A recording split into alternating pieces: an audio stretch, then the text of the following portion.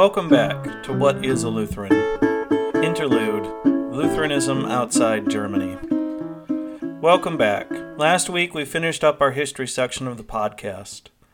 However, one problem with our focus on Luther and his story was that it was a bit German-centric.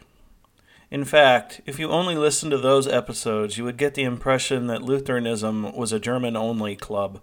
However, it is not. Many different nationalities make up Lutheranism today. So how did Lutheranism spread elsewhere? Well, I hope to answer part of that question today. Now, I say part because we are really only going to deal with Scandinavian Lutheranism. At a later date, I will devote a couple of full episodes to world Lutheranism. Suffice it to say for now, though, do not make the mistake of thinking that Lutheranism is a Euro-American thing. There are presently more Lutherans in Africa and Asia than anywhere else. But leaving that story for another time, we continue to Europe for a moment.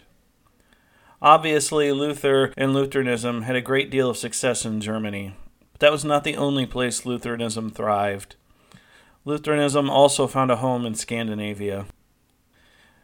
Our present-day Scandinavia is made up of 5 countries: Finland, Sweden, Norway, Denmark, and Iceland.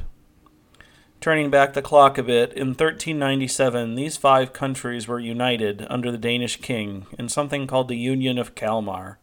And don't worry, that's not on the test.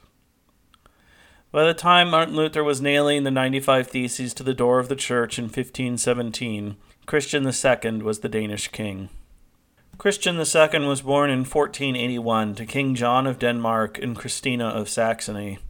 In 1513, he took the throne of Denmark, and because of the Union of Kalmar, Norway and Sweden too. Similar to the Holy Roman Empire, Denmark was an elective monarchy. That is, the nobles elected a new king from among the old king's relatives. Much like Charles, Christian would have problems keeping his nobles in line. In 1515, he married Isabella of Austria, who is the sister of our good old friend Charles V. All these guys are related, often literally. Another person Christian was related to was Frederick the Wise. Good old Fred was Christian's uncle, so when Christian heard about this fancy new Lutheran theology, he asked his uncle Frederick to send a theologian to teach at a Danish university. Our friend Karlstadt was actually for a short time the person that was sent, but after the Diet of Worms, Christian was no longer interested in the Reformation, probably because he didn't want to make his brother-in-law and emperor of most of the world, Charles V, too mad. However, as the bard says, something's rotten in the state of Denmark. Christian was not an especially popular king. That he is known in Sweden as Christian the Tyrant should tell you all that you need to know. Sweden was not particularly happy with the Union of Kalmar at this point anyway, and so wanted out. Christian did not want them to go, and so there was a war that went from 1518 to 1520. Well, Christian did manage to briefly retake Sweden. He couldn't hold on to it, and by 1523 everyone had had enough. Christian was deposed, and the throne of Denmark and Norway was taken by his uncle Frederick I, not Frederick the Wise. Christian II was exiled. Frederick I was far more open-minded about the Reformation than his nephew. He encouraged Lutheran teachers to teach, forced Catholics to share their churches with Lutherans, and encouraged the first publication of the Bible in Danish. In addition, Frederick encouraged nobles to seize Catholic property, especially monastic property. Frederick would die in 1533, and at this point, Christian II tried to make a comeback. A 3-year civil war followed, but in the end it was Christian III, son of Frederick I, who would win. Cementing the Lutheran place in Denmark, Christian III would be crowned king by a Lutheran pastor, not the Archbishop of Lund, as was traditional. Christian III would then spend most of the rest of his reign imposing Lutheranism on Denmark and Norway from the top down, which was resisted the whole time. In Sweden, however, things were a little different. Sweden was now independent because of the successful leadership of a noble known as Gustavus Vasa. Gus was made king by the Swedish Diet, and the new king faced a problem: money. Fights for independence are expensive, and Sweden was basically bankrupt. However, the Catholic Church owned about 1/5 of all the land in Sweden. Also, Pope Leo X, see, all our favorite characters are making a comeback in this one, had supported the Danes against the Swedes, so Gus was not all that well disposed to Rome to begin with. So in 1527, at the Diet of Västerås, Swedish law allowed for the confiscation of Catholic property and the teaching of Lutheran doctrine. Over the years of Gustavus's reign, Lutheranism would gradually be introduced from the top down.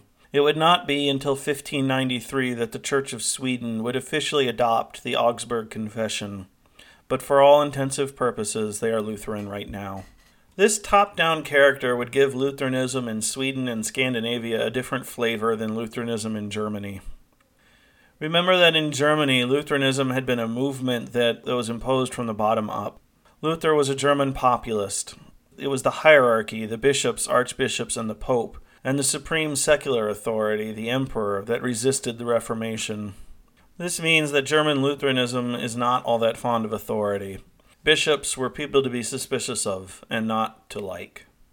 However, the Reformation came to Sweden and the rest of Scandinavia in the opposite way. It was top-down. The supreme secular authority, the king, imposed Lutheran teaching on the state church and the hierarchy, who in turn imposed it on the people.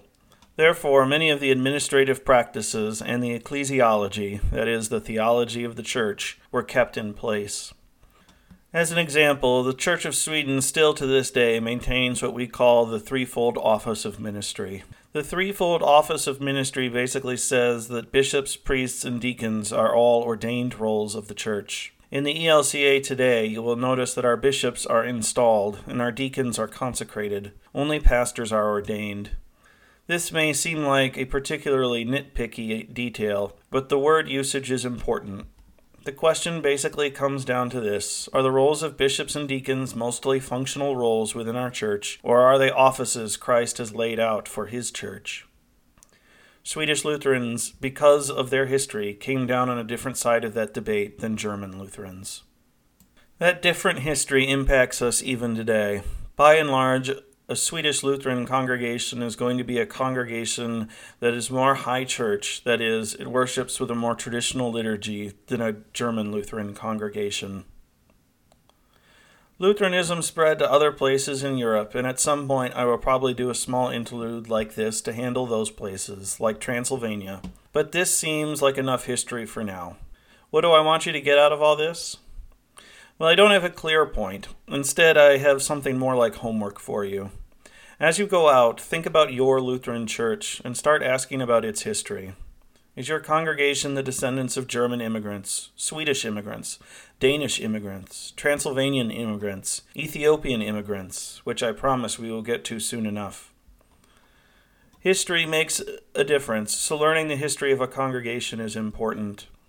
And while history is important and something worthy of celebrating, also begin to think about how that history can sometimes be a weakness.